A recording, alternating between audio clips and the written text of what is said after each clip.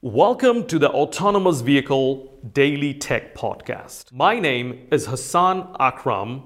I am the host of the Autonomous Vehicle Safety and Security Podcast. This is my second podcast, and in this podcast, we will be broadcasting focused discussion on technical subject matter. Enjoy the podcast, and thank you so much for listening. I think there will also be many security aspects involved with respect to the V2X infrastructure and V2X communication. So what do you think about the security aspects involved? Great question. So whenever you are communicating outside of your vehicle, there is something that you can remotely access the vehicle with or communicate the vehicle with. There is a chance of an attack. Yeah, there is no question about it. And vehicle-to-X communication is essentially that. You're opening up more gates to communicate with the outside world, your environment.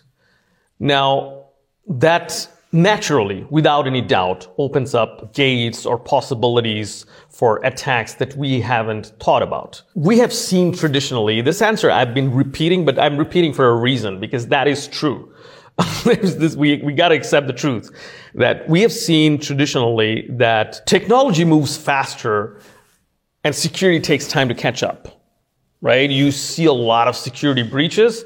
Then you think about, hey, we need a solution there. My fear is if such things happen in the automotive industry, we're not going to lose our data like the way we did in some major breaches. We're not going to lose our money that we lose in a day-to-day life for attacks. We might lose our lives. So this is a big concern. I just hope the industry takes it really seriously. If you look at the recent white paper last year published by McKinsey, we know that today it's a $5.2 billion industry, automotive cybersecurity. But to be completely open with you, in my opinion, we are far behind.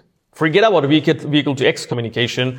Our current vehicle architecture allows a lot of potentials for attacks.